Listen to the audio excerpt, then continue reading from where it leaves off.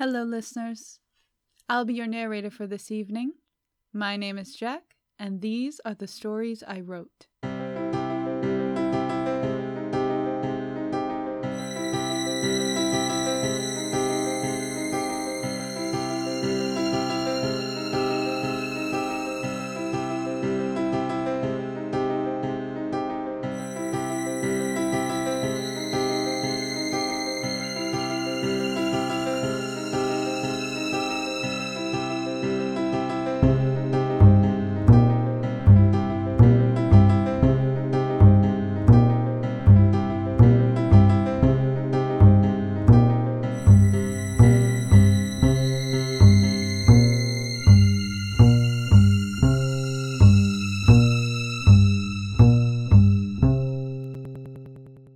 Jocelyn of the Stars, Chapter 1, Getting to Know You. Day 1, Year 2031. Jocelyn looks out of her cabin window. The stars pulse in an elaborate blaze, and her eyes are fixed on their dance. Jocelyn's cabin is decorated with photos and letters from her friends and family. Her comforter is adorned with a dream catcher pattern, and a large I'm quality throw pillow sits fluffed on her bed. 1,000 miles away from Earth, she has made herself a home, a place of bliss and comfort. A knock on her door breaks her transfixion. Come in. The cabin door slides open, revealing the straight-backed tactical officer, Mackenzie Dickinson, a hollow tablet in her hand. I'm sorry to intrude, Officer McRyan, but I was wondering if we could go over the already discovered areas in our assigned exploratory sector and strategize accordingly. Sure. And you can call me Jocelyn. It's gonna be a long trip, and it's just the 11 of us, so no need for titles. That is very kind of you, but you've worked hard for your title. You deserve to be called by it. Officer Dickinson sits on top of Jocelyn's bed carefully, her overly proper posture unwavering. I hope you do the same for me. Of course, Officer Dickinson. Jocelyn leaves her seat by the window and joins her on the bed, pretzeling her legs and snuggling deep into her pillows, hugging the quality pillow in her arms. Officer Dickinson taps on the tablet screen, and a large map projection of the Omega Quadrant solar system appears. It takes up the entire room, bathing everything in a glowing lavender grid. The 15 discovered planets of the Omega Quadrant float in a rotating ellipse in the center of the projection. The rest of the grid is empty space, dotted with the occasional star. These are the known planets, and all of them belong to the Tritangula solar system. 3 of the planets are inhabitable. 12 of them are habitable, and life has been discovered. Science Officer Novak has informed me that 3 of these planets have microbial life forms, 2 with plant-based life forms, 4 with primitive life forms, and 3 with fully developed societies. Officer Dickinson taps her hollow tablet a few times. 8 of the 12 planets turn a blazing red. These are the hostile planets. Nante and Torlo are primitive, and Veminant and Imprimi are developed. What is the trajectory Officer Timms has set us on? Jocelyn asks, her eyes studying the map in astonishment. A few more taps on the hollow tablet and a yellow line weaving through the map appears. We are on track to explore the northwest quarter of the Omega Quadrant, but we will be passing Vement, and if any of the surrounding planets are anything like Vement, we could be dealing with an active hostile zone. Thoughts? Officer Dickinson finally looks up from her hollow tablet. I'm not sure, Jocelyn says. Her fingers tug at her ear. You're not sure? Officer Dickinson's jaw clenches slightly. Well, Jocelyn says, I need to have more information. What the customs are, what attack patterns they've used in the past, what triggers them, what weapons they use. We can get all that information from the IEF database. That's great, but I can't think that far ahead. There are a lot of unknown factors that could alter the way we think a situation is going to go.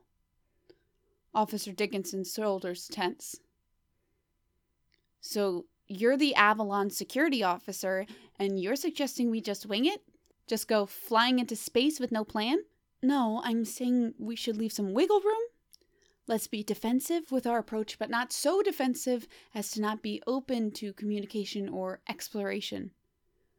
Does that make sense? Officer Dickinson exhales. Her spine relaxes slightly. Okay.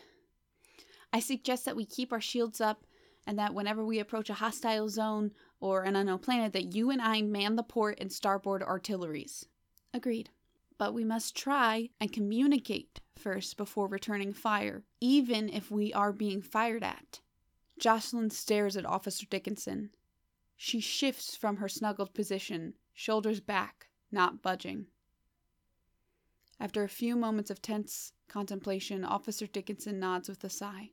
Agreed. But no hesitating if the situation does become hostile. No hesitating.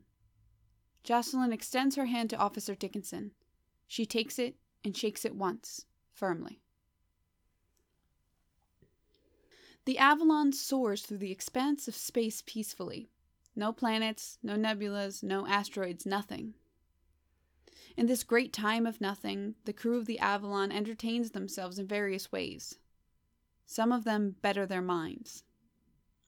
Science officer Tamara Novak glides across her lab in the comfort of her wheeled office chair. She is working on a personal project, analyzing the nutritional effects of growing produce in an artificial climate. She picks a strawberry off of the small bush growing out of her indoor garden box. The plant's stem springs back to its original position as she twists off the berry with a snap. She kicks off of the floor and rockets back towards her computer desk. She stops herself and deposits the strawberry into the bottom platform of a large machine that reads, IEF issue, Material Analyzer Model 1340, on a bronze plate screwed onto its face. A bright blue light grid bathes the strawberry, scanning the fruit. The computer begins to display a large amount of data that seems to be endlessly scrolling down. Tamara stretches back and sighs as she waits for the computer to stop receiving data. She turns her attention towards her neglected cup of tea, remembering its existence for the first time since she made it an hour and a half ago. She dares to take a sip, and it's ice cold. With a couple of swears under her breath, she wheels towards the microwave and places the mug inside, setting the timer for a minute. The microwave begins to hum, and 15 seconds in, Tamara's computer dings. Tamara pushes back to the desk. Her lips purse and eyes squint as she looks over the data sets. She doesn't hear the microwave's ready beep. Counselor Dominic Torrey sits in the lounge chair of his office, fingering through a rather large manila folder labeled Grace, Alear. His gaze doesn't leave the folder's contents as he reaches over and grabs a piece of toast covered in cheese spread and places it into his gaping mouth. With a satisfying crunch, crumbs fall into his mass of a beard. His eyebrows raise as he finds a particularly interesting piece of information. He dusts his fingers off on the upper left of his sweater vest and snags the pen that dangles from behind his ear. Looking away from the file as he leans over towards the stenopad on the lounge chair's armrest and scribbles chicken scratch notes. Some of them catch up on work. Executive Officer Anita Kitts sits at her desk, framed by two very high stacks of paper, work, and files. She reads over a particularly lengthy document, occasionally writing things down throughout, slowly dissecting the piece. She chews on the end of her pen, but the smile still remains on her face. She lightly bobs her head to the rhythm of the pop song that trickles through her speakers. A peppermint-scented candle softly burns behind her. Captain Sarah Wiles sits back, straight as a board, strong-shouldered, in front of the projected image of the higher-ups of IEF Command. She answers them in short sentences. They talk for long periods of time. She nods at every sentence, storing every word they say into her memory banks. She peers down under her desk for one moment, rapidly checking to make sure the recorder is still working without being noticed. Some of them build their bodies. Officer Dickinson and engineer Aleer Grace are working out together. Dickinson stands above Aleer, spotting her as she bench presses. The weights on the bar are light, yet Aleer is working up a sweat. Dickinson yells words of encouragement as Aleer's face grows redder and redder. Dickinson's shouting becomes more fervent until Aleer lets out a giant scream, throwing up 15 reps in her fury. She, in one long exhale, deposits the bar back into its resting position, guided by Dickinson's hands. Aleer's arms crumble to the ground. Some of them rest and reset themselves. Jason Lavender sits in the bathtub of his private bathroom. Mounds of bubbles billow around him. Candles of various heights and shapes are lit around the bathroom.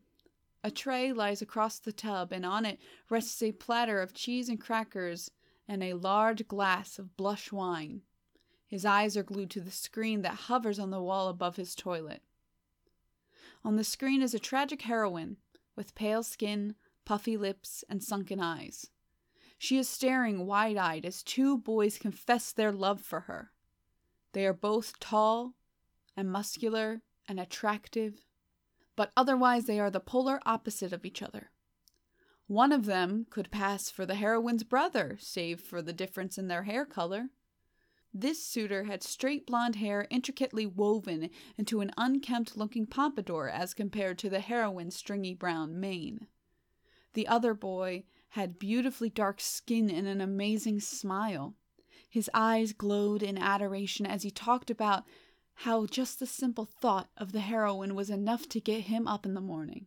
The white boy gave a haphazard speech about how deep the connection they shared was when they were together, saying it was electric and filled with passion. Lavender is leaning forward now, heart pounding as the tragic heroine's lips part to reveal the name of her chosen suitor. What the fuck are you thinking, you idiot? On the screen, the heroine's face is being sadly and sloppily eaten by her almost brother's gaping fish mouth. Some of them did something else entirely. Jocelyn, Medical Officer Wells Anderson, and Helm Officer Courtney Timms are in the kitchen. Okay, so the goal is to get this coffee creamer into that double shot glass. Jocelyn points to the neon pink shot glass that sits on the counter a good 40 feet away from where she stands behind Timms. However, it doesn't count if you leave this chair. Have either of you done this yet? Nope. Nah, Jocelyn responds. But if you make it, you'll be setting the standard for our horse game, and you can join us in playing. Aren't I already playing right now? Just take the shot, Timms. Don't overthink. Okay, Timms agrees. Jocelyn backs away. The only rule is that I can't leave the chair, right? You can't leave the chair, that is correct, Wells replies. All right. Timms knots her face, scratching her cheek as she mulls over the correct way to approach the Herculean task in front of her. She adjusts her body, pulling her legs up underneath of herself and coming to a stand on top of the chair's base. In one fluid motion, she aims and launches the creamer cup. It somersaults through the air, taking all the breath and the focus of the individuals in the room along with it. She stands on the tips of her toes as the creamer descends closer and closer to the shot glass and just bounces off the lip of it. Holy shit, that was so close! Jocelyn is on the floor. Wells' hands are clasped over his mouth, his eyes wide in disbelief. All right, me next! Wells crosses the room and reclaims the creamer, switching places with Timms.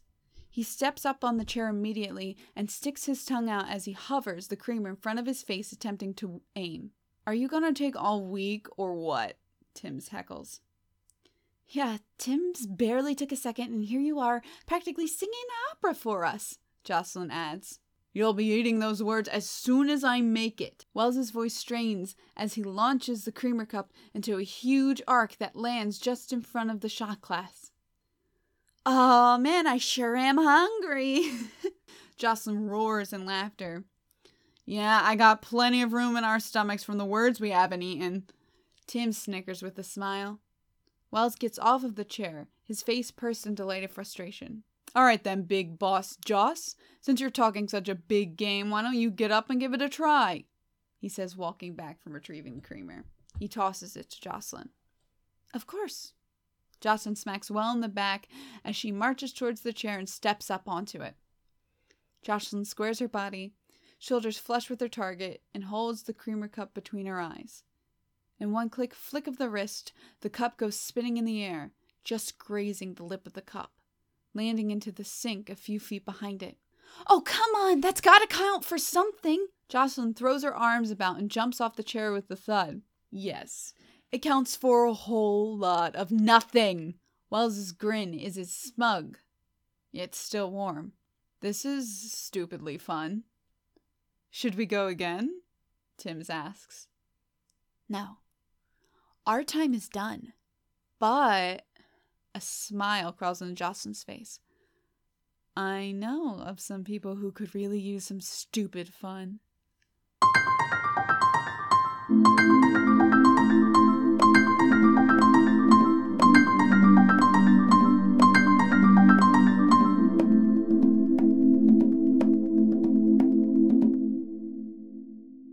And now, for some inspiration.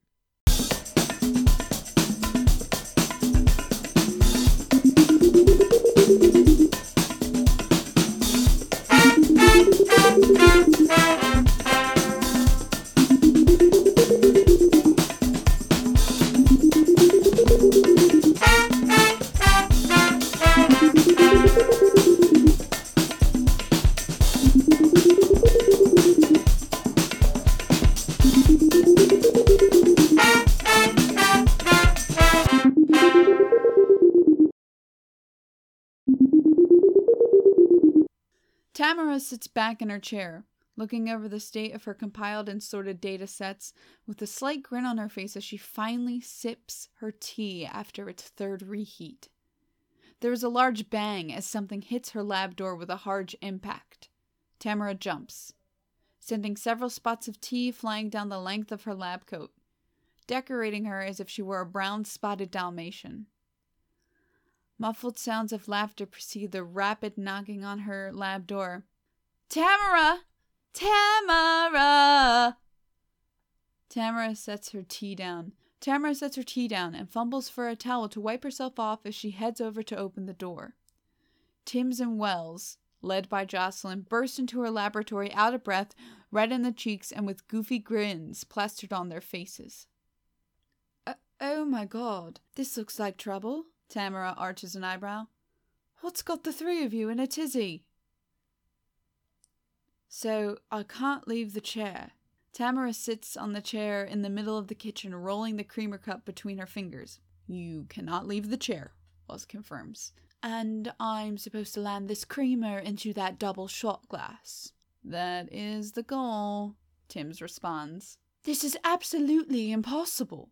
There is no way on earth that you can land this into that glass from here. A, we are clearly not on Earth, and B, Jocelyn shrugs her shoulders. Timms almost did it. Yeah, Timms almost did it. Wells adds. Yep, just bounced it off the glass's rim. Timms nods. Tamara, without a word, raises her hands above her head and throws the creamer with a wonderful overarm toss. It seems to be dead set on landing in the glass, but last minute drops just to the left of it, landing perfectly upright. I told you no one can do this! Mackenzie! Alir! Timms is beating cheeks as she runs into the gym. Alir is laying on her back, arms spread eagle, and Officer Dickinson stands combatantly over her. Timms stops dead in her tracks at the sight, nearly tripping over herself. Whoa, what's happening here? I'm training Officer Grace. She just completed 50 crunches, Officer Dickinson says. And didn't I tell you to call me Officer Dickinson? I'm sorry, Officer Dickinson. Timms corrects herself and then adds, we need the both of you in the kitchen. ASAP. I don't want to walk, Alir whines. We can figure something out, Timms says. Hey, Dom, Jocelyn shouts outside of the counselor's quarters. Dom, it's Jocelyn. There's no response. Dom, are you in there? There's no response again. Come on, Dom, I really need to speak with you. I've got a problem that only you can solve. The door swings open, revealing Dominic in his sweater vest, lounge pants, and a pair of slippers. I've been waiting for you to come and open up to me. Now remember, this is a safe space, and that unless it is a danger to the state of the crew, everything and anything you say will stay private, Dom says. Jocelyn stares at Dom with intense scrutiny. What? You only opened the door because I said I had a problem. And? What if I just wanted to hang out? Am I just a patient to you? Does our friendship, the state of camaraderie, and this ship mean nothing to you? Well, I was just enjoying my me time. Dom's expression switches. Wait, do you not have a problem? Oh, I have a problem. And it can only be solved by some group bonding. Jocelyn grabs Dom's wrist and begins to pull him down the hallway. Come on! Hey, Lavender. Wells leans outside of Lavender's doorway. Lavender gives the boy a death glare. The door slides shut. Oh, come on, Lavender, don't be like that. Come join us. It'll be fun. Wells presses himself against the door. I'll have plenty of fun in here by myself. Go away. Lavender barks through the door. Please.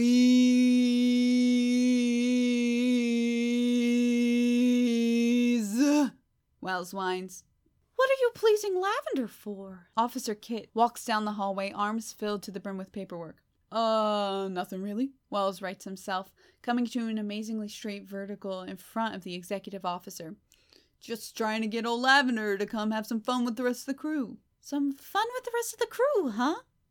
Officer Kit smiles. I don't suppose Captain Weil and I could join in. Oh, Wells is caught by surprise. Sure. You and Captain Weil are more than welcome to come.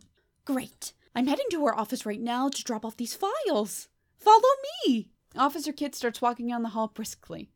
There is more of a spring in her step than before. Wells falls in line behind her. The kitchen is filled with raucous cheers as Officer Dickinson takes her spot in the chair. She stands at the edge of the chair, high up on her tippy toes, and throws the creamer with a quick hop in the air. The creamer makes a high arch, almost touching the ceiling. But just as things go up, the creamer cup came hurtling towards the ground, a whole foot short of the shot glass. Looks like I'll need to work on my aim. I'll add more basketball shooting, workouts to my regular routine. That should do it. Officer Dickinson steps down off of the chair stiffly. Ooh, you should put one of those plastic basketball hoops over the waste bin in your quarters, Officer Kit encourages. I suppose that would prove beneficial, Officer Dickinson smiles. Thank you so much, Officer Kit. All right, enough of the small talk, Jocelyn shouts with her hands around her mouth. Alear Grace, you are up next. Alear hobbles her way to the chair, muscles stiff and sore from her high-intensity workout. Her shirt is dotted with swatches of sweat. She winces as she collapses onto the seat, sprawling out after her butt had safely landed. Timms places the creamer in Alear's open palm. Alear wraps her fingers around the creamer cup, and with a heavy flail of her arm, sends the creamer flying. It doesn't get any height and instead smacks against the base of the counter, falling to the floor. Please don't make me do it again. My arms are like overstretched taffy. Alear's voice comes out as a groan. All right. Jocelyn runs and picks up the creamer cup. Very good try. Dom, you're up next. Dom starts to walk towards the seat but stops short. Jocelyn turns back to the chair. Alear, you need to get up out of the chair. It's Dom's turn. Please don't make me move. Well, Lentino, Jocelyn calls, grab another chair. Jocelyn grabs Alear's chair by the back and pulls it out of the way. Wells places another chair in its vacancy. With things back in order, Dom takes his spot at the chair, stepping onto it with caution, bracing himself as he wobbly stands on top of it. It's pretty high up here, Dom remarks. Are you sure this chair is sturdy enough? Just take the shot! Take the shot! Take the shot! Take the shot! Take the shot! Dom lobs the creamer cup. It hits the counter just 5 inches from the glass and tumbles off. Officer Kit steps up next and stands on the chair with her knees bent under her. She positions her hands above her head like a professional basketball player. She lifts herself as she launches the creamer, trying to create enough momentum. The creamer goes flying through the air beautifully, but unfortunately lands just a bit short of the shot glass. Officer Kit removes herself from the chair and turns to face her applauding audience. "Captain!" Officer Kit slowly begins to chant. "Captain! Captain!" The rest of the crew begins to join her, their pace getting faster and faster. The volume of the room raises, and soon it begins to feel as though there is a crowd of thousands upon the small ship. Captain Weil steps forward and takes her place on the chair, choosing to stand on it. The crowd goes silent as Jocelyn hands the creamer cup to her. She takes the cup in her palm and slowly bends at the knees. She hangs her arms down low and pops up, throwing the creamer through the air granny style. The cup whirls in the air and lands just balanced on the edge of the shot glass. The crew holds their breath as the cup begins to wobble. It leans too far forward and falls outside the glass. "Come the fuck on!" Captain Weil seethes. The crowd's lamentation of sympathy stop abruptly. Shocked about their calm and collected leader's outburst, Captain Weil takes immediate notice and turns to face them. "I'm sorry for the outburst, but it was just so damn close." "We still love you, Captain!" Jocelyn shouts, cueing the crew to begin cheering once more. The cheering is so loud that no one hears Lavender enter. "What are you guys doing?" Lavender barked. "I am trying to relax, which is goddamn impossible when the entirety of the ship is screaming like a bunch of desperate housewives in their 50s at a Chippendales knockoff show held at their local fire hall." The beehive wrap of a towel on his head quivers in anger. He is a ball of fury wrapped in a pale pink paisley robe. Jocelyn walks up to Lavender without fear. The crowd parts for her death march. She stands in front of him, straight-backed, and extends her arm out towards him, unfurling her fingers to reveal the creamer cup. "Take this. You can't leave the chair, and you must get this creamer cup into that double shot glass," Jocelyn says. "If you do this, we will be quiet for the rest of the day. You don't even have to make it in. You just have to try." "This is nonsense." "You're not wrong," Timms responds.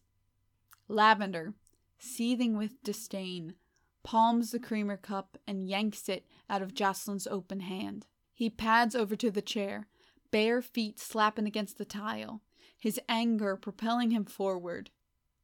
He stands on the chair, sits on the back of it, crossed legs resting on the base of the seat. He takes the creamer cup and quickly launches it with a flick of his wrist across the room. It lands directly into the glass, causing it to ring softly as the creamer shimmies its way down to the bottom. The crew is stunned into silence. Lavender gets off of the chair and walks towards the exit. "If I hear one peep from my room, I'll slit your throats."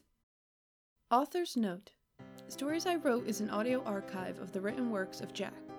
Jack has been writing all of her life and wanted to give those stories a chance to live. Like our Facebook page, Stories I Wrote, and follow us on Twitter at @SIWcast. As always, trigger warnings and interlude titles are listed in the description. And remember, there is no greater agony than bearing an untold story inside you. So share your stories, share these stories, and as always, thank you for listening.